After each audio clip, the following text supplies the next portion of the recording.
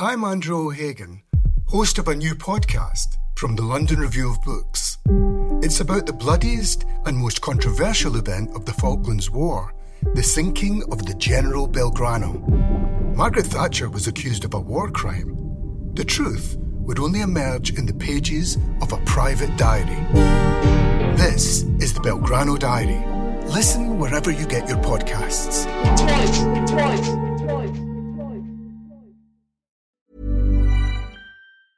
A lot can happen in the next 3 years. Like a chatbot may be your new best friend. But what won't change? Needing health insurance. United Healthcare Tri-Term Medical Plans are available for these changing times. Underwritten by Golden Rule Insurance Company, they offer budget-friendly, flexible coverage for people who are in between jobs or missed open enrollment. The plans last nearly 3 years in some states, with access to a nationwide network of doctors and hospitals. So for whatever tomorrow brings, United Healthcare Tri-Term Medical Plans may be for you. Learn more at uh1.com.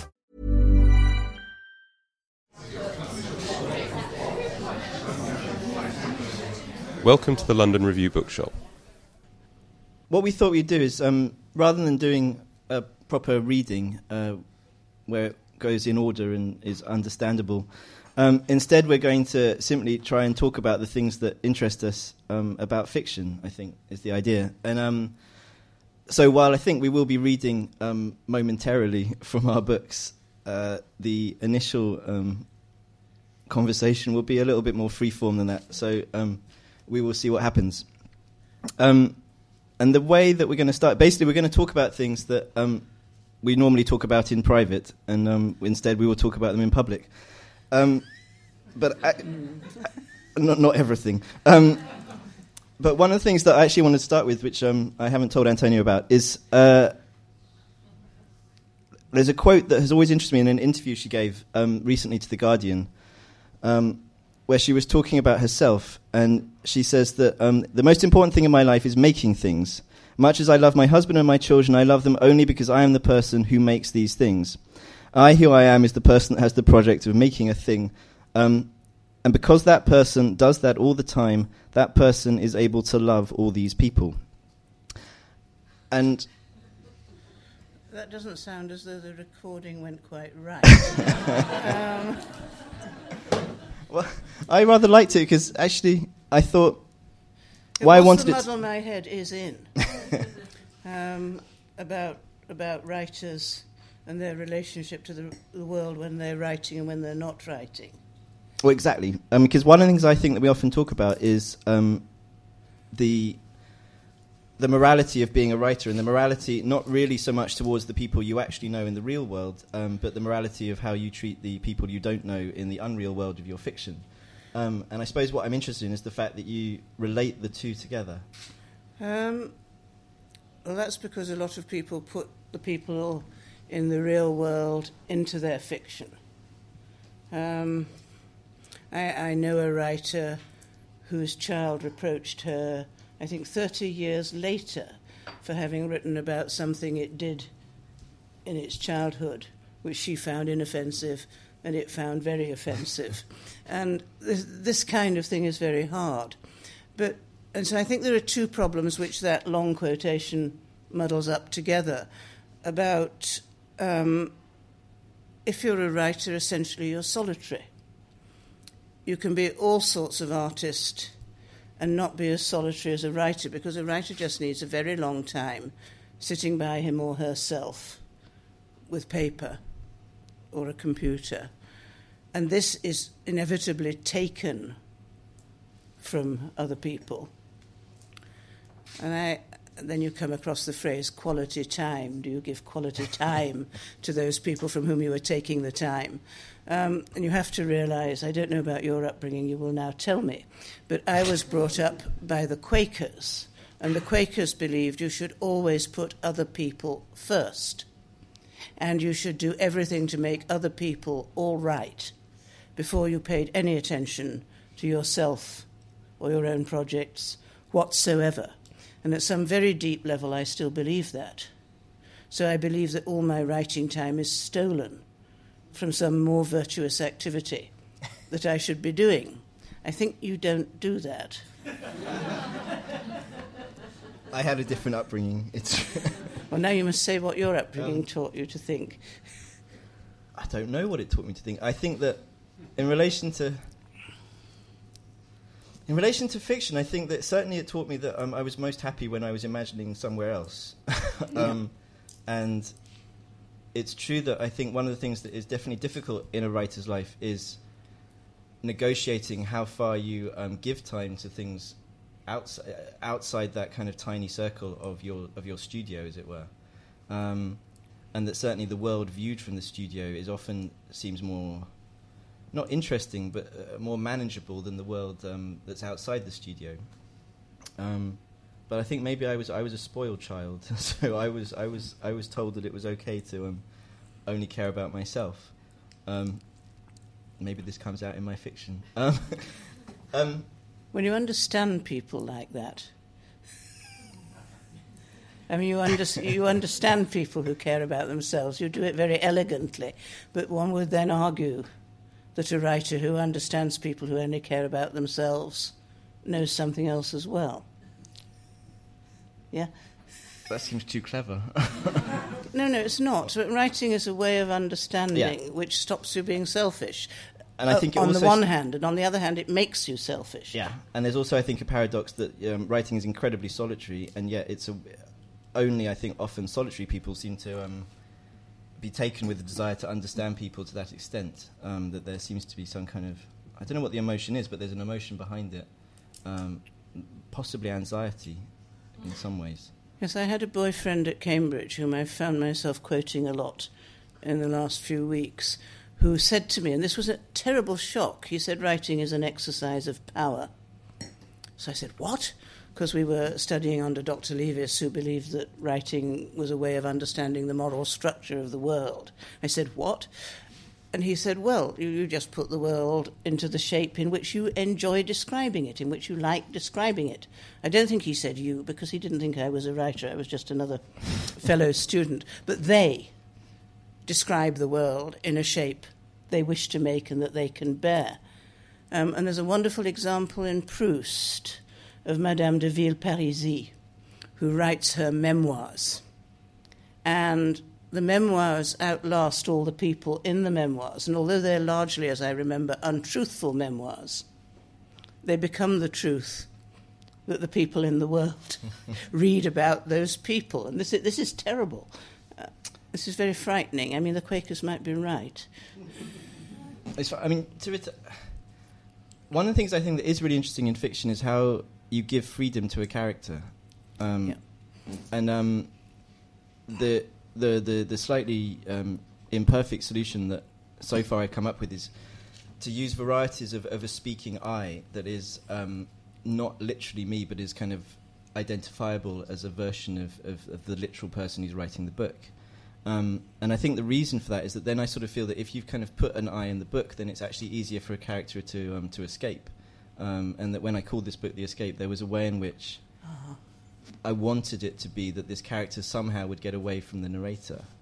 And I wonder how you... Because I think that often the idea is that the more...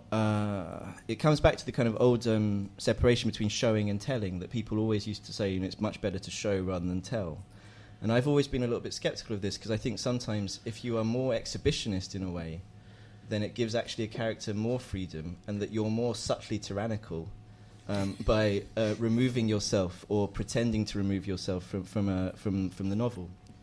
I very much like your I. I like the I in politics, and I like the I in The Escape, and I like the way this narrator doesn't exist and then suddenly puts himself into the picture and describes how he feels really in a way about what the people were feeling, which, as you say, has precisely the effect of removing the people so that they become independent.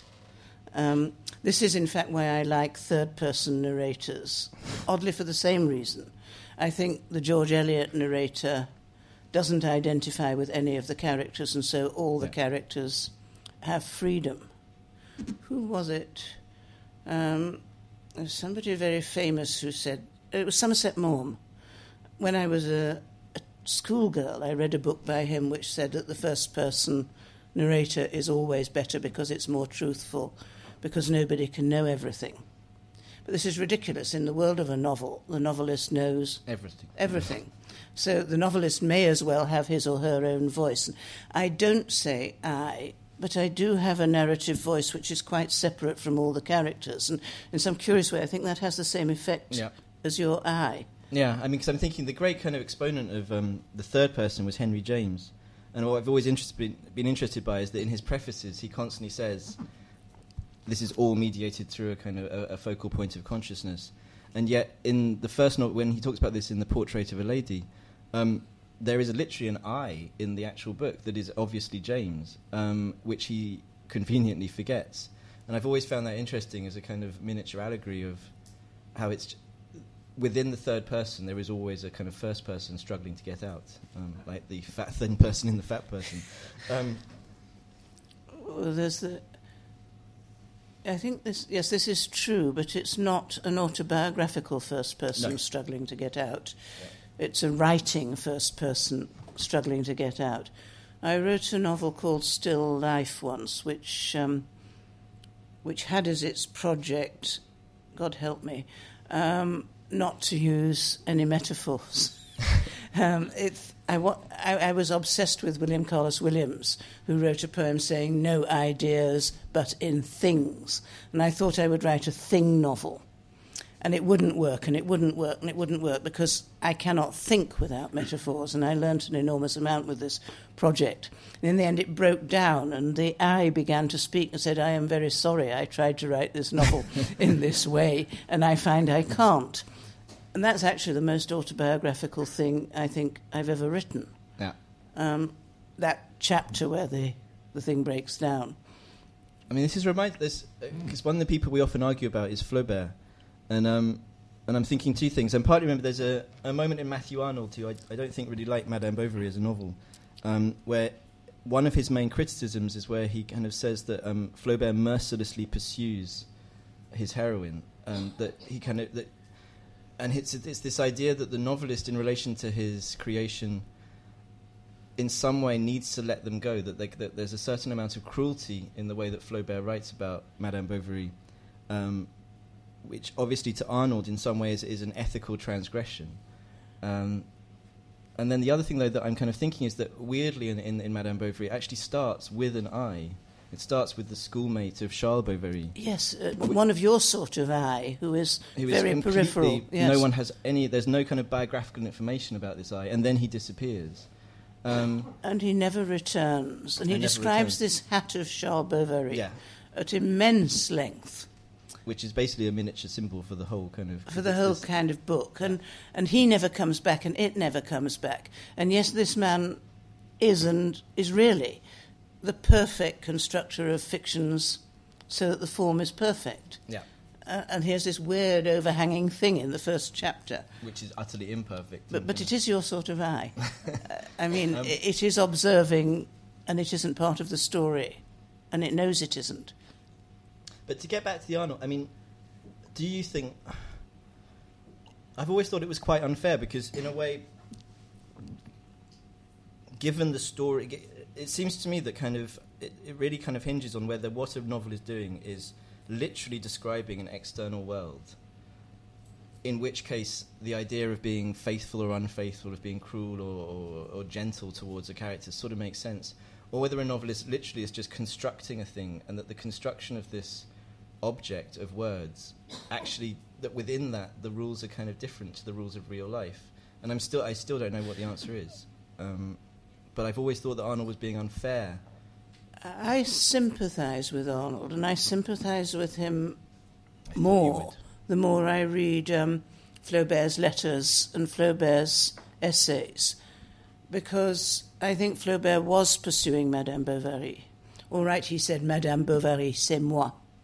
And so in a sense he was pursuing himself, but he intends to destroy her as a small kind of person, and he has made a judgment.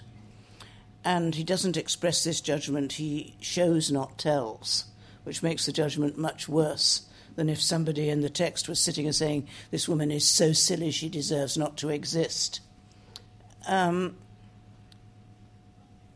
And there's a moment in Madame Bovary where this tips over for me, because Madame Bovary takes her lover to see her child, which is with a nursemaid. And she thinks she will look rather good in front of the lover if she picks up the child and holds it to her bosom in her arms, although she's not feeding it and doesn't mostly see it. And the child dribbles onto the shoulder of Madame Bovary, who hastily hands it back to the nursemaid and says to the lover, "Let's go away from here." And I think that is, A, very objective. You know, that you can see that is what happened, if you can believe in the time of a fiction. And B, it is totally judgmental. He has damned her, in my view. She is a bad woman. Well, it's interesting you used the word damn, because the way that I think often what's being argued about in this issue of cruelty is the problem of evil, that people are very upset by the existence of badness in the world. And a novelists often use, Flaubert certainly used it as a get-out. They just say, "I'm just a realist. I'm just describing things as they are." And there's a way in which they're kind of saying, all I'm doing is kind of mimicking a certain type of kind of evil that exists outside of me, and it's not my fault if all I'm trying to be is accurate. And do you think, I mean, because to me Madame Bovary is not evil, and she seems to me ordinary, and I quite like her. Is that weird? I don't like her. It may be because you're a man and I'm a woman. I mean, I feel she is inadequate more than if he had looked at a whole range of women of exactly her kind. She need have been. There are time and time again when Balzac would have created a woman who responded differently. And Flaubert just piles on the episodes of her behaving badly in rather the same way. I mean, it is one of the greatest novels. I'm not arguing against it. And I agree that there is a mystery there, because there is a mystery about the problem of evil, or even if evil exists. Yeah. I mean, is it related to the fact that actually I can't think of a nice character in Madame Bovary? It's not just that she is found morally wanting, but no, everybody is found morally wanting. And then you have to ask yourself, I'm sorry, I've been reading Nietzsche this afternoon. You have to ask yourself where the idea of morality comes from, by which you feel you have a right to judge Madame Bovary. And Nietzsche would say, the idea you have is Christian, and if Christianity isn't true, there actually isn't any morality. Things are just as they are. I'm sorry, I've got rather sort of obsessed about Nietzsche this afternoon. He can go out of the conversation again now. But he is fighting Christianity at some deep level. Flaubert. Yeah. And he's fighting a Christian description of human behaviour.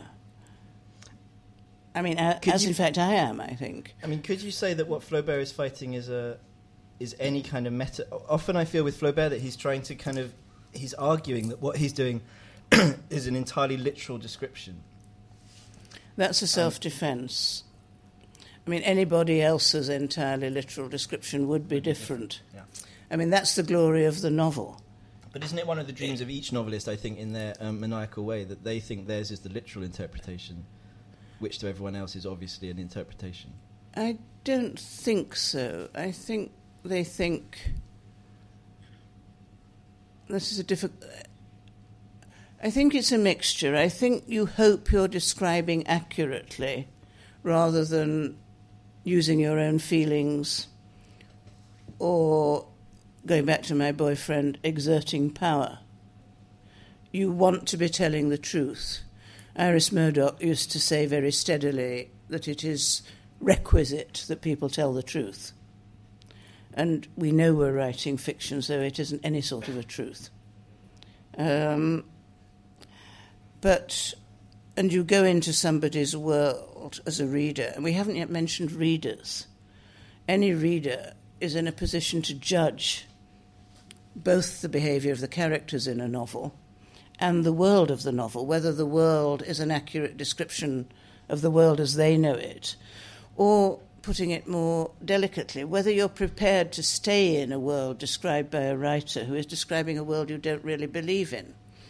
And I believe in the world of Madame Bovary, but also I don't believe in it because there's endless other novels of the same period in which the view of human nature is not so damning.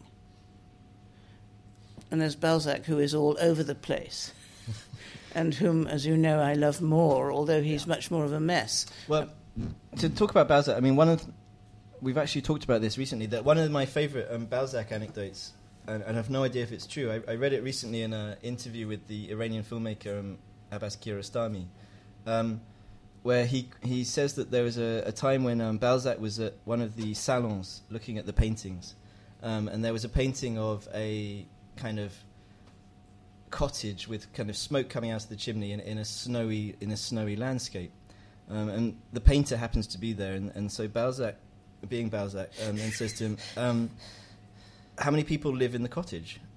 And the painter says, I have absolutely no idea. And Balzac says, well, no, I mean, how many people live in the cottage, and what is the going to be the dowry for the daughters, and what was the harvest like recently? And the man says, this is insane. Of course, I have no idea. And then Balzac says, if you don't know what their harvest was like, and you don't know how much their dowry was, you have no right to describe the smoke coming out of the chimney. I think that's one of the most... Can you find that I for want me? this to be Because true, because I so think it's one of the most beautiful. profound things It is ever beautiful. said. And well, the reason I'm fascinated by it is because I think one of the things that we often argue about, I think, is what you would describe as the difference between an exclusive world and an inclusive world in fiction. And I think if we were to use Flaubert and Balzac as the two poles of that, Flaubert is entirely exclusive, that, as it were, he is not interested in the dowry of the daughters if it is outside the parameters of the he novel. describes it, and if he doesn't, it isn't there. Yeah. Whereas Balzac would have known, he knows more things than are there in the actual novel as it's described. Or the other thing I think I'm interested in is there a different type of novel writing, which in some ways to do with technique, where you as a reader believe that whoever believe that the novelist would be able to describe it, and is that something that is more believable as a novel? Well, one of the things that came into my mind when you said that about Balzac and the cottage was something I once read about Dickens talking to a writer, or a hopeful writer, and he said, if you're describing a scene in a room, you need to sort of be in the mind of the people in the room, and you need to know every bit of furniture that is around that room, and you need to know, this is my favourite bit, what is outside the door, and what is on the stairs out of the room down into the street, and what is on the street, and what is round the corner. And I have that kind of imagination. If I start writing a scene, I need to know what is round the corner, even if I never describe it. I just need to know. And I do things like, as it were, hop into the body of one of my characters and look out of their eyes and see what they can see. And at some point, I then start...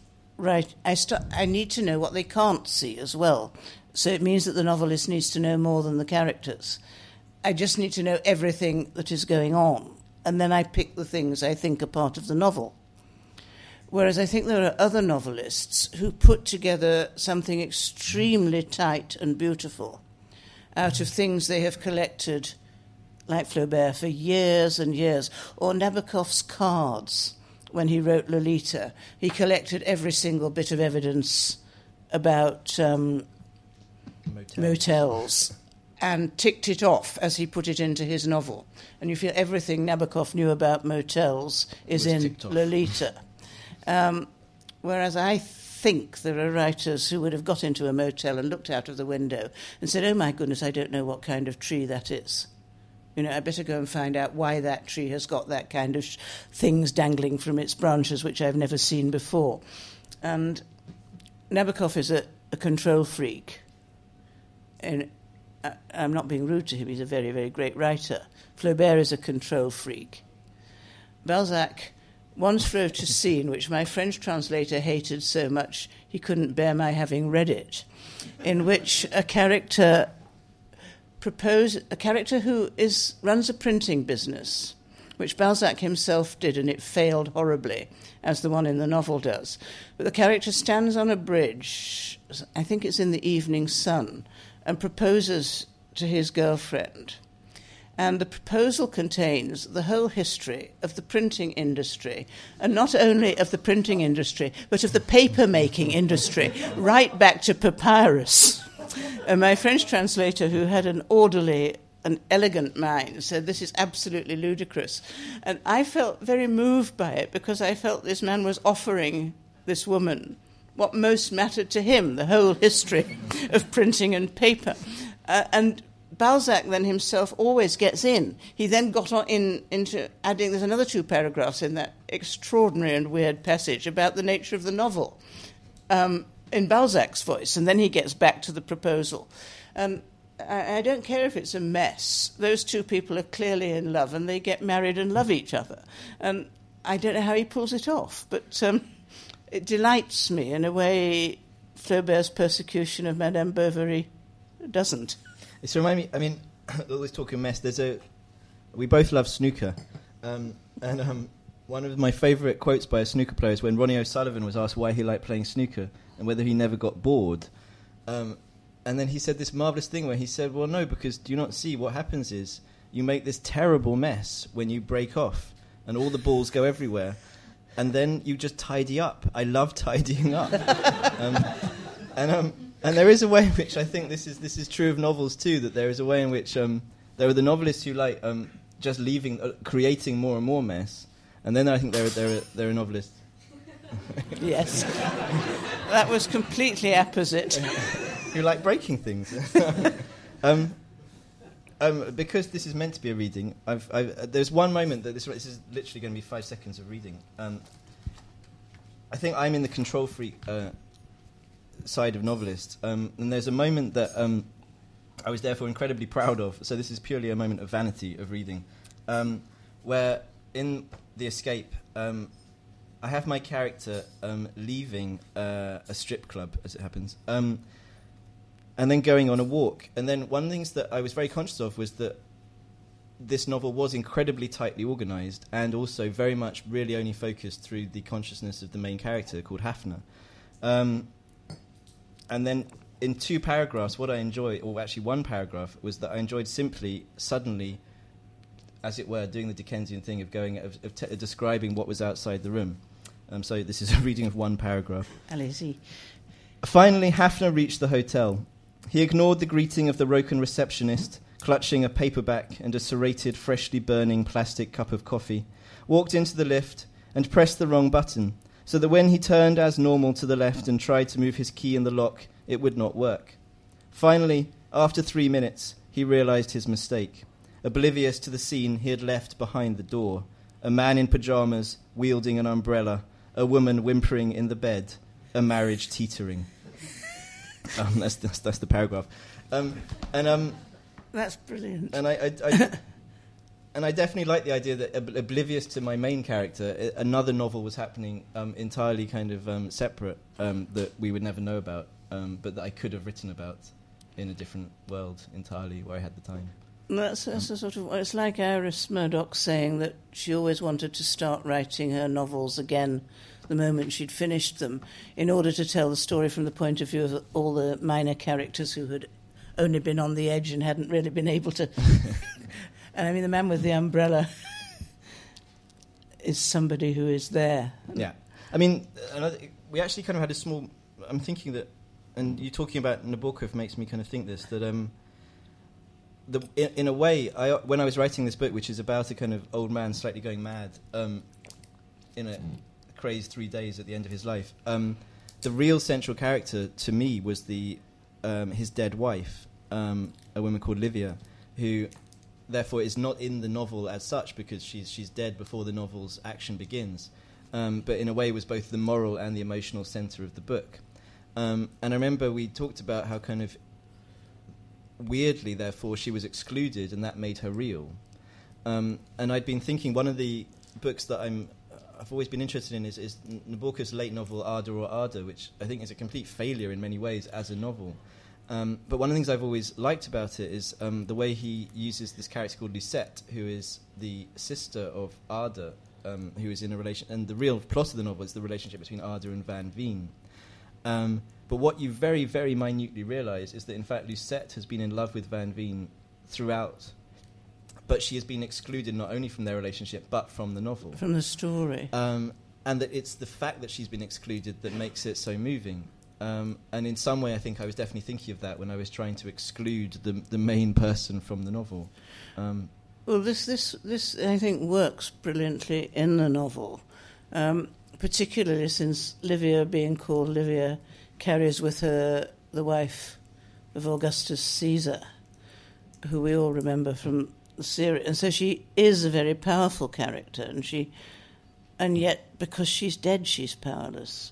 And I find this quite moving and frightening and complicated.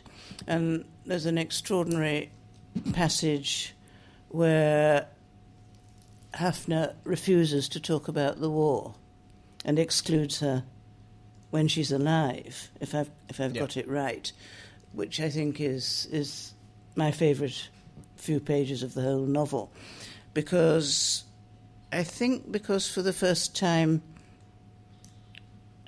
you're right, she is the moral centre, and yet you never get told what she thinks or what she feels. And in some way, everything he does relates to her, even though he constantly pursues other women and other girls in all directions as fast as possible. And we don't know what she thinks about that, and we don't know what she feels about that. But he can't tell her about the war. And, I mean, this is true. People can't tell people about what happened to them in wars. It's the nature of it. But it's something you do. You go along on one note, or 4 or 5 interconnected notes, and then suddenly you drop something in. I mean, you did it once or twice. You did it with politics in politics. Politics had no politics in. But when some appeared, they were devastating. But I think it's related to this idea of trying to ruin one's own pattern. Yes. As if that makes something more real. You have to have a pattern to be able to ruin it. Yeah. And I think you do that. But then if I think about, say, the children's book, I think one of the really interesting things is almost that you do it the complete opposite, and it creates, hopefully, the same effect, which is that you inhabit multiple kind of consciousnesses. And so... Whereas what I do is kind of limit and then dart out. You seem to do a very interestingly similar thing, but with a much wider remit, where by having so many different points of consciousness within your novel, one is constantly, almost kind of every page, you're moving and moving. And I was wondering, partly for me, when I was reading it, I was thinking, I was amazed by how you would write it. That's very interesting, really.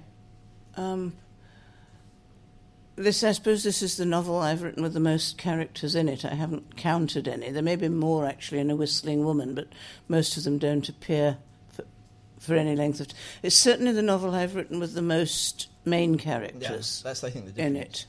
And it's surprising how many people, sort of interviewers and readers, have said to me, but who's the hero? Who's the heroine? Where is the central consciousness? And I don't think before I wrote it I'd understood just how much readers need somebody with whom to identify in a novel. And because of partly of what Iris said, I have sort of moved to feeling that in the real world, identifying with one person isn't the best way of looking at the world. You should look at multiple people and multiple ways of looking. And what I do, I mean, what I've always done as a novelist is enter people's skins and look out from their eyes. And so I will sit in a room with 6 characters in, and I've always got 2 or 3 characters whose skin neither the reader nor I is allowed to enter. And then there's all the others. And the consciousness of the narrator will actually hop between 3 or 4 of the 6 people in the room, and it will never see out of the eyes of the other 2 who are part of what is being seen. And the rules for which characters you write from inside get made pretty early in the writing. And what kind of... I mean, do you think that's an instinctive emotional rule, or do you think that... It used to be an instinctive emotional rule. It was a sort of balancing, really, of parts of the novel.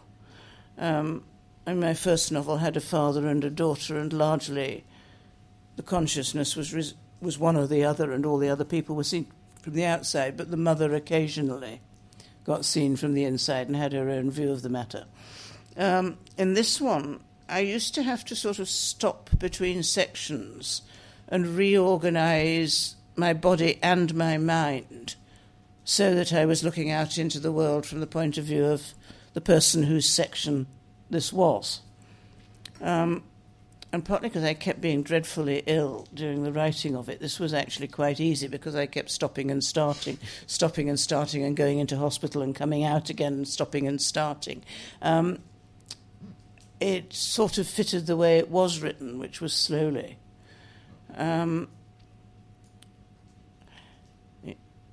It's very interesting. I don't think it can be described, sort of looking out of somebody else's eyes. And your eye, does he have any body, or is he just... No, I think when I have this eye in the book, it's a purely floating entity. It's a language. It's a phenomenon of language. Because my narrator is language. My narrator is certainly not a person. Yeah.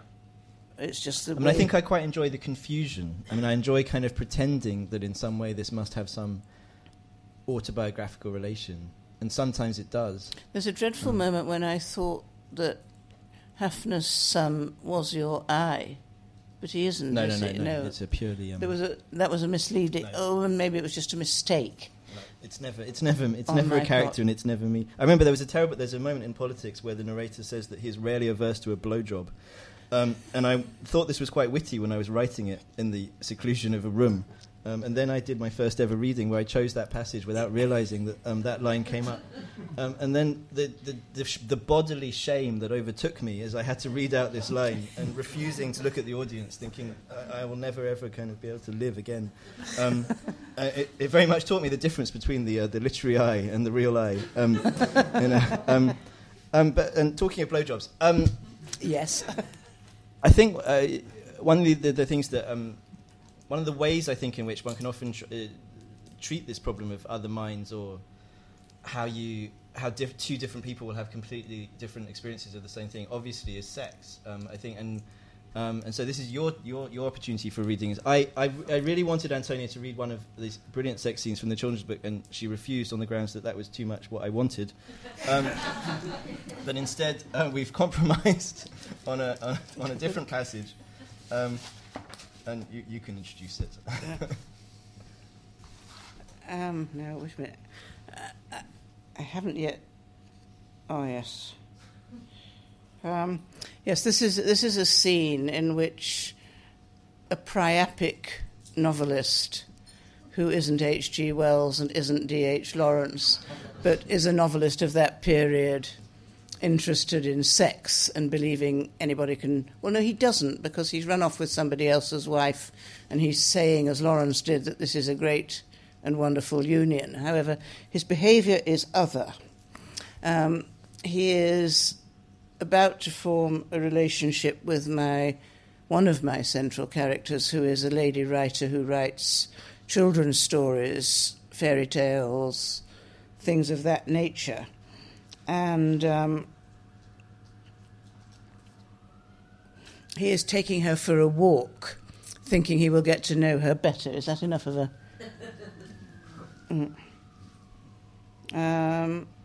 Herbert Methley talked to Olive about sex. He sat next to her during rehearsals when neither of them was needed.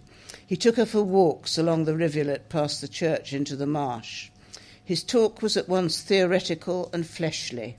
Much of it was about what women desired. He said that until recently it had suited men to suppose that women felt little or no desire, were pure creatures or milch cows that men treated as property. Adulterous women were beheaded in Semitic cultures, but not adulterous men. And yet, as a good student of Darwin, he believed that sexual desire was instilled in human beings, like other animals, by the needs of the species to propagate itself. Elsie Warren, trim and fine-waisted, came rapidly towards them with a basket over her arm. "Did Olive suppose," Herbert Methley asked her, "that such a young woman—" He studied her figure very intently as she went past, smiling politely at them. "Felt none of the stirrings young men felt at her age? It was very improbable." Olive herself, he said, drawing her hand through his arm, was both a wise woman and, like himself, a student of human nature. What did she think? "I am mostly a student of inhuman nature, imaginary nature," said Olive, evading. "I tell fairy tales to children. The prince always marries the princess, or the daft young man gets the princess because of his good nature and because he is the third son, or the prince becomes a roe deer or a swine and has to be disenchanted by the clever princess. I don't know what it has to do with what you call the needs of the species.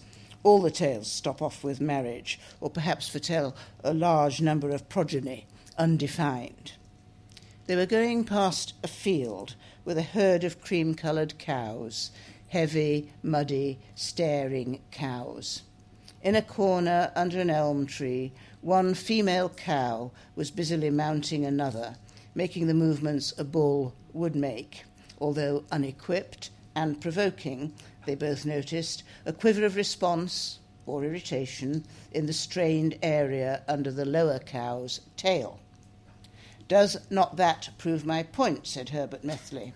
"The poor things are deprived of the presence of a bull, who would in nature be there, guarding his harem and snorting defiance at other bulls. Yet they feel a need." Olive felt a blush mounting from her bosom to her face. "I hope I have not shocked you. I did not mean to shock you." "I think you did, but I am not shocked, and I take your point. Scientifically, your example, 'Look, she has got down and sauntered away,' is evidence for what you say it is." I think I'm going to fight back, and I'm going to read one of my own sex scenes. It's just to have one. And partly also because I'm thinking it relates to this idea of trying to, for both the novelist and then the characters, trying to kind of understand something which is other. So very, very far towards the end of my novel, when this character has almost been forgotten, there's a character called Zinka, who is the kind of main love object. One size fits all seemed like a good idea for clothes. Nice dress. It's a t-shirt. Until you tried it on. Same goes for your healthcare.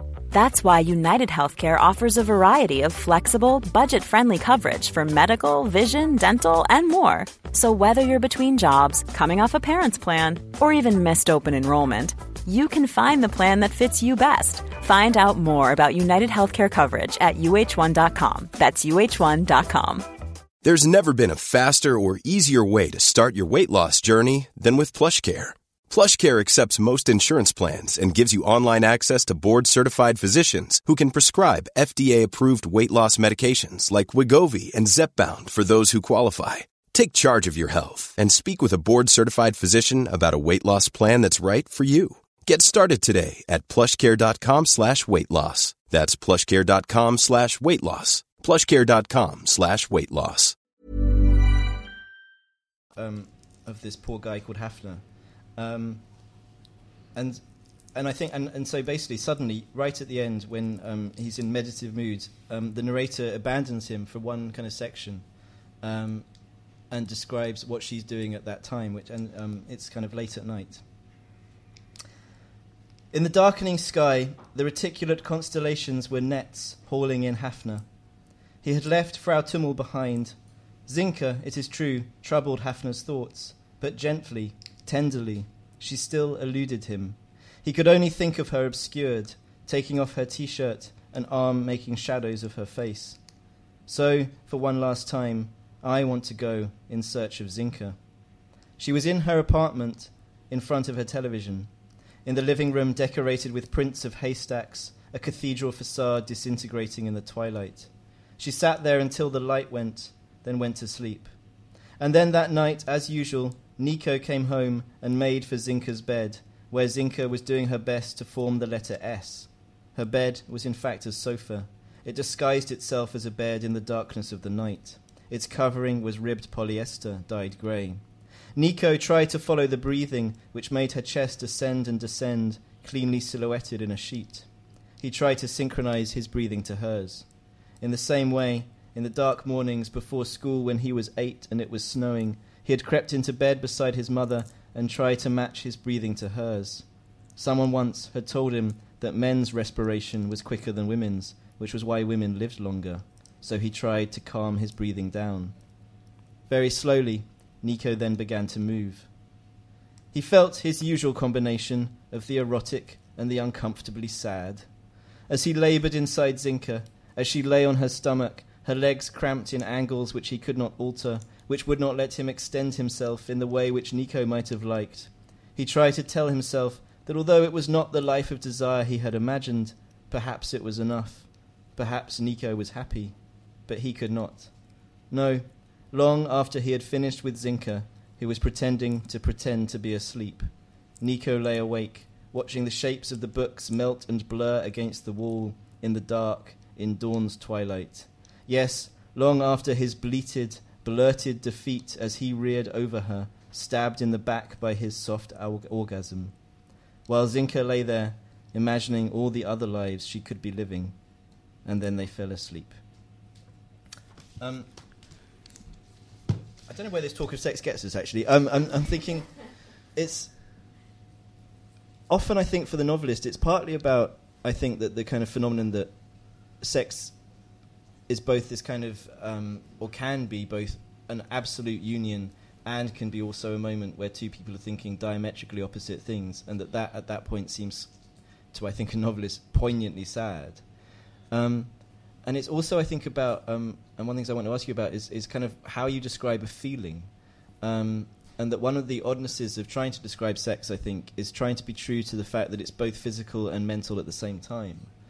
And it seems to me incredibly difficult to work out how to kind of construct sentences that are true to both at once without either seeming horrifyingly, pornographic's the wrong word, but horrifyingly kind of direct, and at the same time true to the kind of to the mental side of things. And I think this is why the cows actually, I think, do the same thing, that there's a kind of way in which you use the cows to do one thing, the bodily, and then the conversation. Essentially, you've described a sex scene, it's just that actually there's no sex in it. No, well, I cheated because I wouldn't read the sex scene which followed. And one of the things I believe is that the language is adequate. The English language is adequate if you just sit about finding the word that will do both the thinking and the feeling. Yeah. I mean, the second thing I think is if you're writing about sex, you could be writing to arouse the reader, or you could be writing to understand what's going on. And the really good sex scenes do both, let us face it. Except that I think, I oddly think that what you and I are quite good at is embarrassment. I mean, one of the things I loved about politics was I've never read a novel about the embarrassment of sex that was so successful at describing the embarrassment of it in so many different ways. And this is immensely liberating to people who have, on the whole, read descriptions of extremely successful and, as it were, violently explosive and very happy and tender sex, and have never read about embarrassment, pure and simple. And there's a whole vocabulary which is lying around waiting to be exploited in describing embarrassment, as long as you continue to pursue accuracy. The sad sex scene which follows my cows. The woman finds herself suddenly remembering the penis of her husband in this adulterous thing and making a comparison. And this really worries her and causes her to be distracted from taking any pleasure in the whole episode. which I think she is only engaging in anyway for some sort of complicated power politics. Yeah. But it's... I suppose that's what it's not an easy topic to talk about, but I think you have to be more accurate because there's an enormous number of exploitative, evocative words you can fiddle with in such subjects. I think certainly that you're definitely aware when you're trying to write a sex scene, even more than with any... Well, actually, maybe it's the same, that the reader is such an unknown quantity, and... I'm always kind of interested. It's always sex scenes that often make people very much... it's very interesting, I think, what people think they're an expert on. And everyone believes they're an expert on sex, that their sexual experience is the norm, and that anything that differs from that is in some way bad description. Or weird, yes. But I'm also kind of interested in this... I'm not sure that a good sex... This idea that it should be arousing. You see, to me, I think that... Well, it could be simply embarrassing. Because if it's just embarrassing, then it's not going to be, or laughable. Then, Kundera, one of my favourite novelists, one of the titles I love most of his is Laughable Loves. Because the idea of the laughable and the idea of love is meant to be kind of, you're not meant to think that. But then I'm just thinking, there's a lovely line in Tristram Shandy where Mr. Shandy says, there is no passion so serious as lust. And this is true, that and because it's so serious, it's therefore so laughable. And that... So I kind of... I don't know if there's any sex scene I've written that would be actually arousing. I can't really... I hope not. But on the other hand, I'm also... I think I just mentioned this to you the other day, that one of my favourite moments in Nicholson Baker's book, You and I, is where he's talking about Updike and saying that he has to admit that he has never successfully masturbated to a passage of Updike. But then in brackets he wonderfully says, I have, however, had 2 or 3 very successful orgasms to Iris Murdoch. I remember that, yes. And the idea of anyone masturbating with an Iris... This amazed me. You see, the sex scene I remember in Iris Murdoch is a total failure. Which one is it? It's in An Unofficial Rose. And the man says very politely, I'm terribly sorry, I'm afraid this isn't going to work. and I felt at that moment completely present in this scene. I'm thinking we should probably hand this over to other people before we say something terrible. I'll come round with the mic if whoever wants to ask a question, if you could wait. Thank you, so that everyone can hear. Thank you.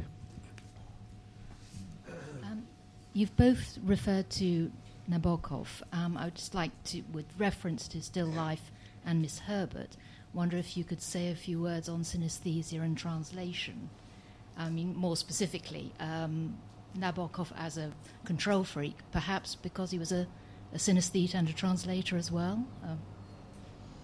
That's your question. Could everyone hear that, by the way? Okay, well, I suppose the thing about synesthesia is it's like an intensely subjective... if you believe that sounds and colours are kind of linked in that way, it must massively enforce some kind of idea that your vision of reality is kind of more precise or something than other people's.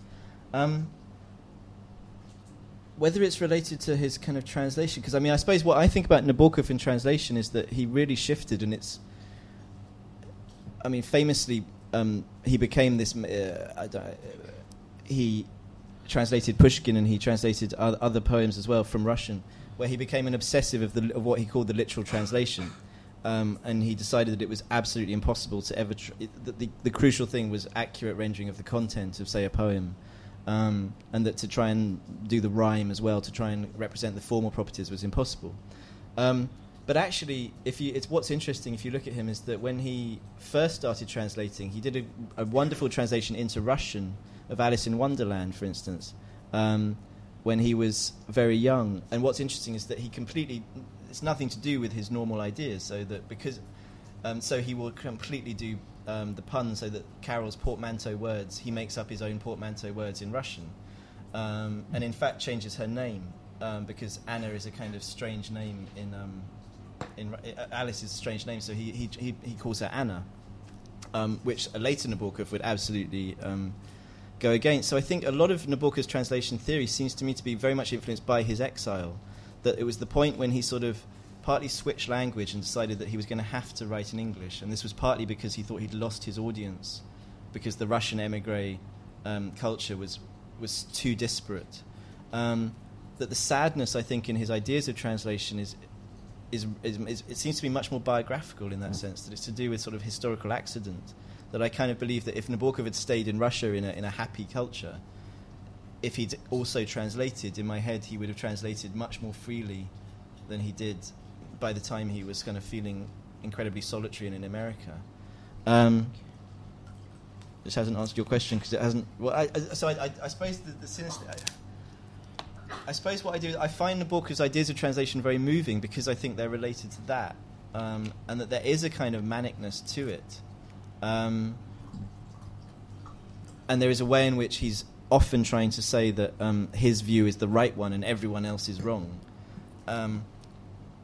But it seems to me, I suppose I find it quite likeable because I think it's from incredibly emotional roots and from quite vulnerable roots. And that sometimes the cliché of Nabokov is of the control-freaky kind of guy who believes that their reality is the only one. And I suppose I think it's more that I think he felt very threatened, actually. That doesn't answer anyway. Yes, it does. It answers it extremely... Don't you think it answers it? Not quite the synesthesia bit, but I don't think I've got anything to add. I think it did answer it.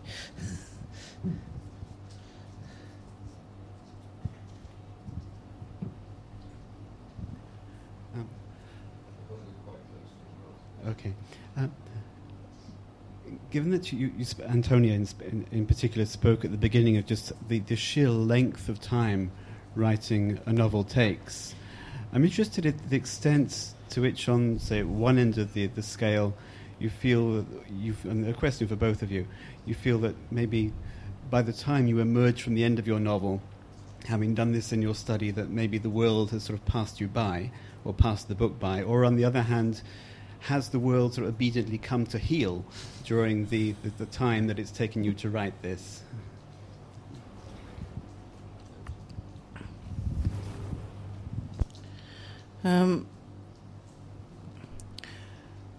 How do I answer that question? It's interesting in terms of the children's book, which is a historical novel anyway, and sort of runs from 1895 to 1919.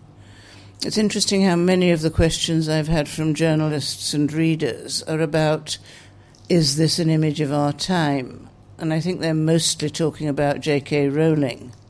You know, is our time a time which is peculiarly obsessed with children's books? And I don't think when I started the novel it particularly was. I mean, in my previous long novel, I actually invented a character who wrote a children's story which was much, much more successful than Tolkien and became very rich. And that was before Rowling started writing at all. And you do find that you start on a subject and the subject then turns up in the world and starts unrolling itself. I mean, only part of it in certain directions. I think also I never wanted to write a First World War novel, and I hit the First World War because I have so little historical sense that when I started working out 1895, I didn't realise that everybody who was children then would end up in the First World War, and I had to do the kind of double take they had to do when they found themselves in the trenches. And that was quite interesting because I thought I was actually telling it differently from war novels which start and end with the premise of a war. So the novel fits itself to the world, I think, and to the world of writing. And of course, this novel took me 7 years because it wasn't really possible to shut myself up with it till I'd finished it. Things kept getting at me. It would be nice to get back to writing again now. The sort of time when a novel comes out is very, very frightening because you become unreal, because you're not working. You're just talking. And this is quite frightening. It's not the thing you were meant to be doing. But I do have an idea for the next one, and which shows you that I don't really live in the real world because I haven't managed to make a connection. I'm just thinking that the only small thing I want to add to that is when my first novel, Politics, and literally I think in about the week it came out, I suddenly realised that about 18 details in it were now obsolete because my novel had this kind of effect of essentially anything I described went bust just before it had come out. So I remember that a huge amount was made in my novel of, I think, when Boots had this pure beauty idea that they started this chain of pure beauty which lasted about a year. I thought it was going to last forever. So I included it as a brilliant marker of realism. And by the time the book had come out, no one understood what this was. And similarly, I think even a cinema that I'd grown up with in Edgware, that managed to go bust as well just after the book came out. So in that case, the book was entirely obsolete on publication. I once had a terrible argument with Kazuo Ishiguro at 4 a.m.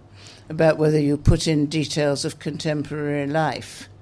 And he said he knew every description of every knife and fork that the butler would have put out in the remains of the day, and he had taken all the descriptions out because he was translated into 30 languages and most of the people wouldn't understand these knives and forks. And I was sitting there saying, but these knives and forks are the essential of the novel. They have to be in. The things have to be in novels. And we were perfectly happy. We argued it out and didn't get enough sleep. But there are 2 lines on that. I mean, you could have left out pure beauty. No, but I think actually that the obsolete is a really interesting... It's both a deliberate category of all novels, I think, often, that you almost include kind of dead objects that are now already past their sell-by date.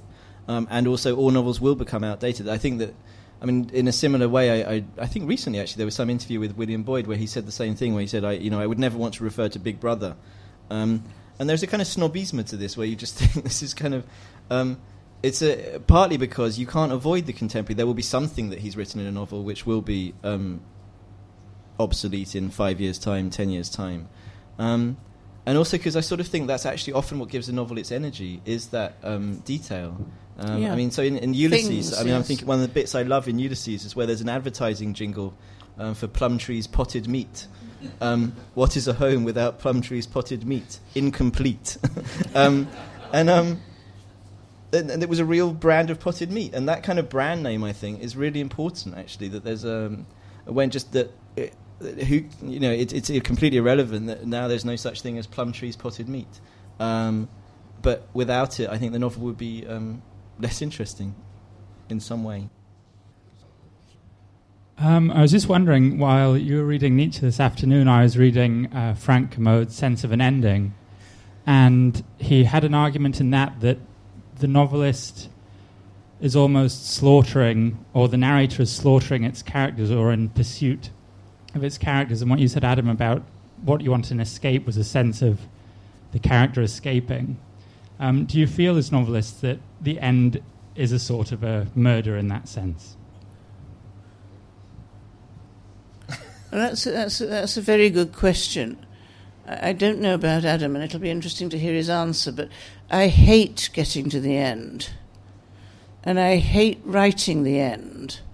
And there's in one of David Lodge's comic novels, he makes the joke about Jane Austen saying, you can see that the end is approaching because there's only another 6 pages. And I'm trying to remember what it was, said it a much more... I think it was George Eliot said that the end is always more unreal than the rest of the book. And she used to weep and weep. I mean, she wept and wept copiously over killing Maggie Tulliver. And I've never, to use a word I don't use, identified enough with a character to weep over their fate. But I don't like the end of the story, because no story has an end, although a life may. And it's artificial, and you know what you're writing at the end is more artificial than what you've been writing in the beginning and the middle. And you feel very worried about it. And I go into a dreadful panic, and my family doesn't understand why I'm so miserable when I've got to the end, because I ought to be pleased. But, and whether you kill people off or whether you throw them into the future, you've lost your relationship to them. In a way, I mean, this is a sort of hazardous guess. I think it's probably easier people that die in a book, because that is an end, than people that have that terrible kind of dreadful ending where they're staring into the future, which is something I really hate. And when I was a student, it was very fashionable to say that that was a much better ending than wrapping it all up. But actually, it's just another form of ending. You know, it's formally just another version of the same thing. And I used to reread Rosamund Lehmann's Dusty Answer. And the woman goes through all the men in the book and is left all by herself in a cafe in Cambridge at the end, staring into the future. And the same thing happens with Sons and Lovers. You know, everything in the book has been... I can't bear that. I could never write one of those. It makes me so unhappy, this unsatisfied feeling as a reader, that I wouldn't do it. And I like those old Victorian novels that give you these very artificial potted biographies of everybody and tell you what happened to all the characters after the end of the book, but simply because it's emotionally less stressful. I don't know if that answers the question, but or what you feel. I think one of my favourite ending is I think it's Women in Love, the end of D.H. Lawrence's Women in Love, where the last line is simply, "I don't believe that," she answered. And it's the middle of an argument, and it just finishes on this completely kind of... it's in the middle of the argument, and I've always thought that was kind of... The greatest type of ending is the one where it just carries on. And, I mean, there's a lovely thing that Conrad said about Henry James, where he said, you know, you leave his novels with the sense of life continuing or carrying on. And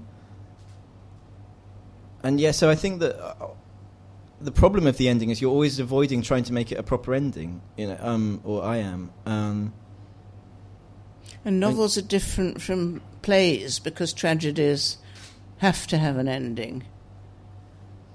And the theatre requires the end of Hamlet or the end of Macbeth, and the novel really doesn't require it. I mean, I think, is it because there's something about a novel where the sort of... There's always a tension between the movement of the plot and the movement of the kind of action of the novel, and the movement of the sort of the thematic movement of it. I mean, there's a thing that... and so what I suppose I'm always trying to get is resolution thematically, which might not be the same thing as resolution plotly. That's a terrible word. It's a good word. And, I mean, there's a thing that I've always really loved where Henry James is writing to someone who, as always, doesn't understand him, and he says there is a huge difference between what you understand as a story and what I would call a subject. And he's kind of... And it's true that if you look at Henry James, the reason why Conrad is right and why there is always this sense of that an entire life is going to kind of carry on, is that all James ever describes is the resolution of the subject, of the kind of whatever his particular thematic interest is.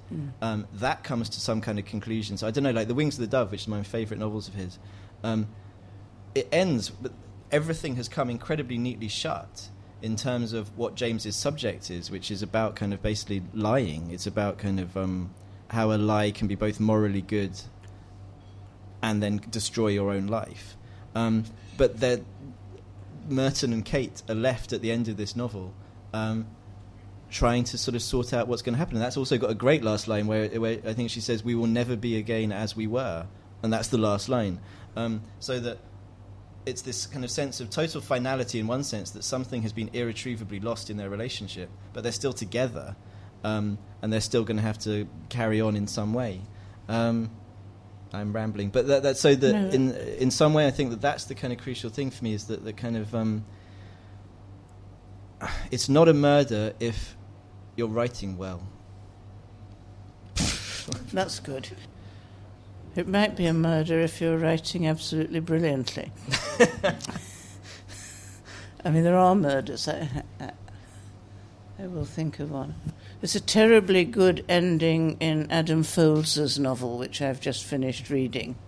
The last line is a total shock, and because he's a poet, it's a perfect one-word ending. And somebody over there has read it.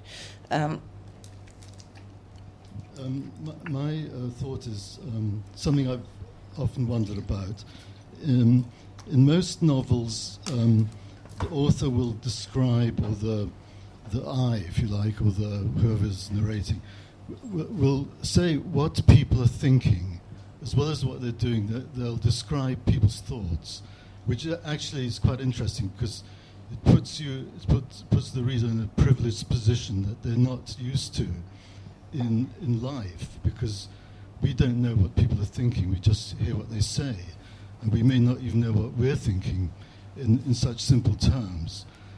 What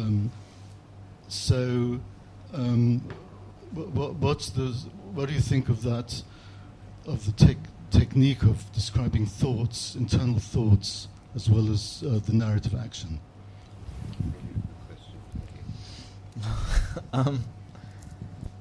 Well, it's I mean, it's true that we never know what people are thinking. On the other hand, I would say most of one's life is spent trying to work out what people are thinking. So in that sense, it's actually quite a natural thing to be doing, that in any conversation, you're never just listening to the words that someone says. There's both there's some kind of, it must be an instinctual kind of way in which you're interpreting people by their movements, and so something that's kind of subliminal. But I think that there's a constant movement between how you think, and it seems to me actually that what's really interesting about novels is that there's always this. It's almost a neurosis, I think, about what's universal. So the novelist, like anyone, is always thinking that they're universal, that they must be, that they're kind of. It would be a kind of total tragedy if it turned out that everything their thought process turned out to be kind of entirely singular. So there's a huge amount of inference that goes on, that you think, well, you're always thinking, well, this is what I would think in this situation in real life. And I suppose the same thing happens in a novel. That Kundera has a lovely thing where he says every character is an experimental self. So it's not you, but it's a you that you could imagine in those situations occurring like that. And I suppose that's how it is. But it's true that I think often when you're describing someone's internal thoughts, I suppose that's the most intrusive you can get as a novelist. That's the moment, I think, ethically where it's most kind of electric. There's a way, because that is the most private thing, I suppose, possible. And it's therefore also, I think, often where readers therefore can disagree. That a reader is constantly matching their own thought process against the thought process that you describe. I don't know, but I know. It's the most difficult. But I also think that it seems to me also it's the area where there's probably most improvement. There's a literature of visual description that says someone like Nabokov is a genius at, and I sort of feel that that's actually kind of easier than it probably looks. Whereas description of what's internal has to be as kind of concrete and particular as possible, and that's the real that's proper imagination, it seems to me. But I suppose I think it's actually more natural than you're saying. I think it's kind of it's happening all the time. This inference.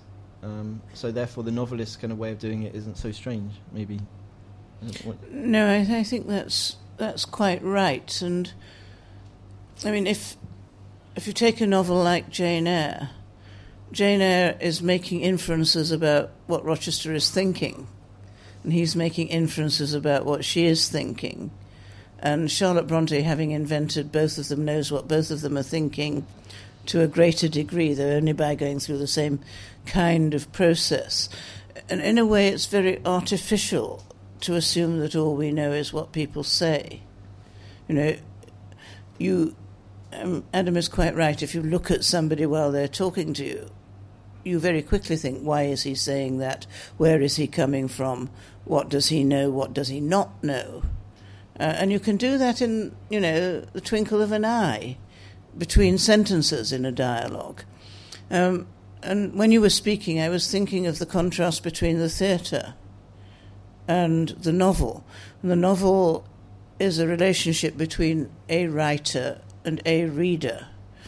And the reader is doing this kind of guessing game all by him or herself, very intently.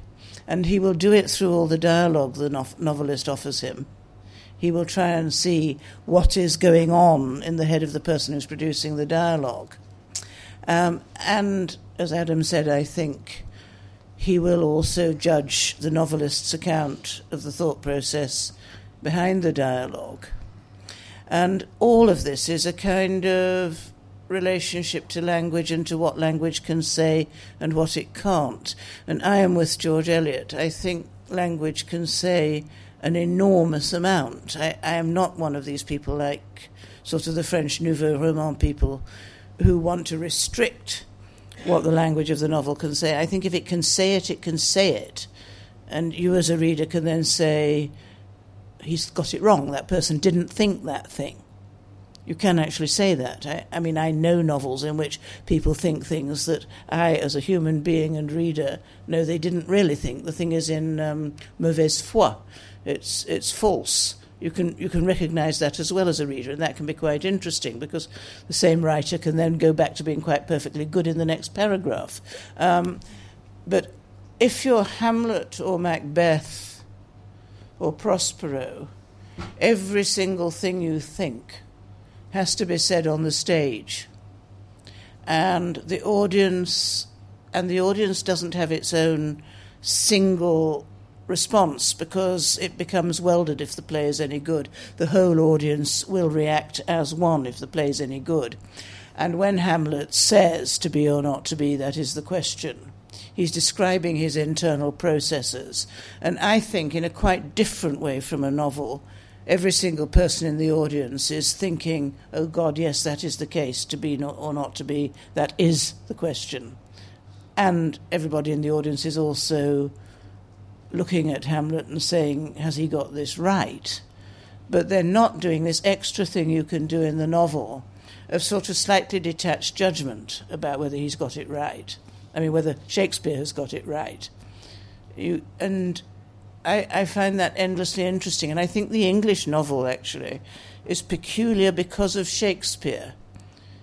Because I think no other literature that I know of has a drama that is in many ways so close to what novelists later came to do as we have. I think Shakespeare's a kind of miracle of going inside people and outside people. I adore Racine and I love Aeschylus, but they don't do that thing that Shakespeare does. And I think, paradoxically, he made it possible for the novel to do it. But he doesn't do it himself. Does that make sense? I'm thinking, the two things I think when I think about how you try and do thoughts are speed. Well, partly the speed at which a thought happens. I mean, there's a lovely thing I think that often happens in 19th century novels. There's a moment in Balzac where he'll describe for about 3 pages what someone thought, and then we'll say, of course, this took the matter of an instant. And and it's true, because actually one can have incredibly complicated, if one were to try and describe it in language, thought processes which literally take a millisecond. And the 19th century novel really kind of has a rather sweet kind of ability to both render the thought and then admit that actually this, it's just taking you 20 minutes to read a page, which in fact took half a second. And then there's the issue of whether you think in language at all. I mean, this is the basic kind of... there's a lovely thing, I think, that... I think it's Eliot says about Joyce, where he basically says, of course, in reality, we do not think in words. That this is a brilliant attempt to render in language something that is not verbal. And it's always amazed me, because where that you get in Ulysses this kind of extraordinary rendition of what it's like to think, and then it seems to be equally extraordinary to actually then rather offhandedly say, but of course actually we don't think like that. But it's a brilliant sort of mimicry using language of something that's not linguistic, and that is also a huge problem, I think, for the novelist. That there's a problem for the novelist because the novelist has chosen their profession because they do think in words. I mean, I often think I think things out that other people might not think out. And you mean verbally? Yes, I mean, there are various biological processes, or peeling a carrot, and I start thinking of exactly the right words to describe peeling a carrot. And this is sort of pure pleasure. There must be people, but I don't know them, who peel carrots without putting it into words at all. let alone sex.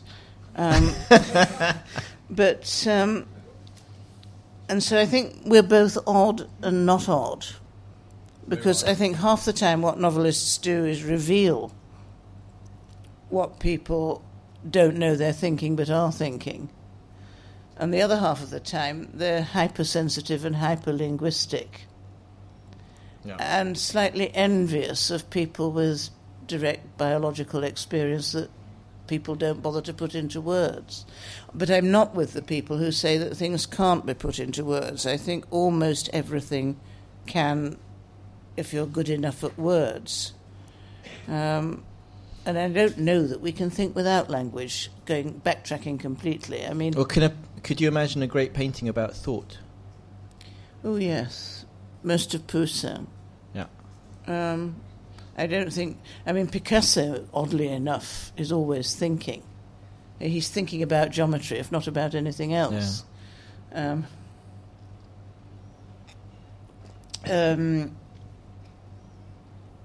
Claude Lorraine, perhaps not. But I don't think actually any painter painted without thinking about geometry. But I mean, but the depiction of thought... And I'm just chemistry thinking, and... like, there's a way in which this sort of... I mean, Michael Fried, the art critic, has this idea of absorption, that kind of that's how thought is depicted in a painting, is through the idea of that you depict someone absorbed in what they're doing and yeah, but turned that's away. manipulative. I think he's being very sentimental. I agree. I'm not. But, this is sort of going too far in a direction that we're not. Let's have another question. Should we take one more question, please?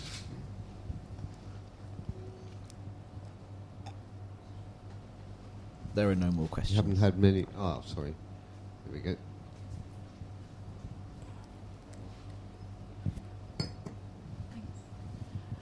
So, question for Antonia.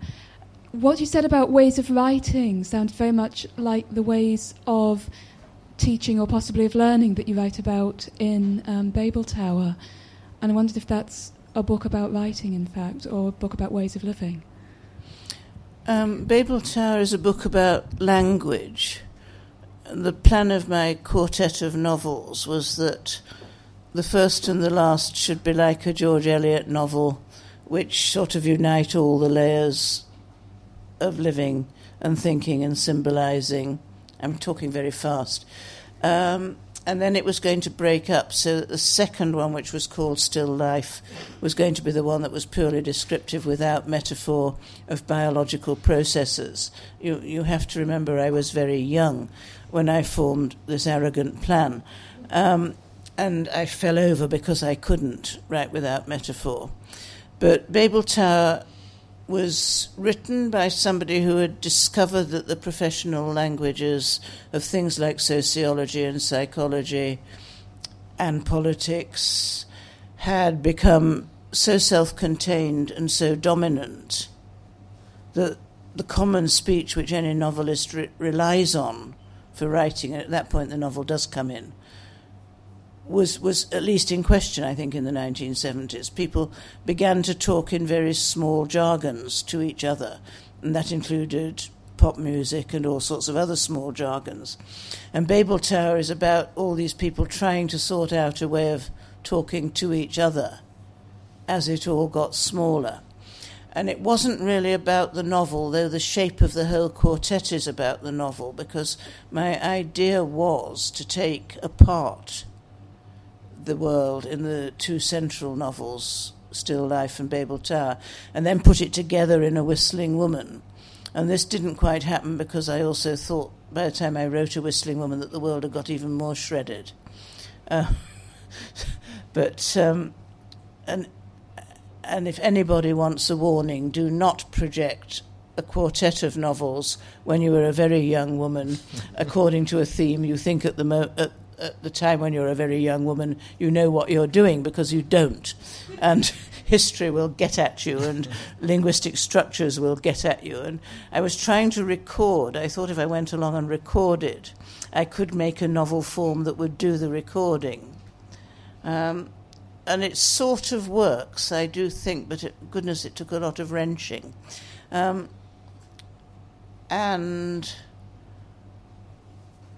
And the two trials in the centre of Babel Tower are about a private and public obscenity trials, a divorce trial and a trial of a book for being unacceptable. And they run through the various languages, legalistic and every other, you use to describe human behaviour. And I did mean to bring it together again, slightly more triumphantly than I did, because the world didn't do it. But so it isn't. I think it's not primarily about the novel, it's primarily about the world. But the novel is part of the world.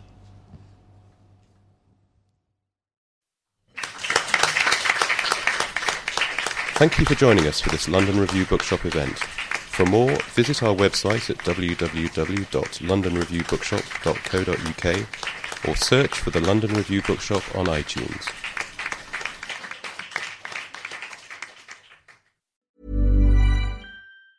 Hi, I'm Daniel, founder of Pretty Litter. Did you know cats tend to hide symptoms of sickness and pain? I learned this the hard way after losing my cat, Gingy. So I created Pretty Litter, a health monitoring litter that helps detect early signs of illness by changing colors, saving you money and potentially your cat's life. Pretty Litter is veterinarian developed, and it's the easiest way to keep tabs on your fur baby's health right at home. Go to prettylitter.com and use code ACAST for 20% off your first order and a free cat toy. Terms and conditions apply. See site for details.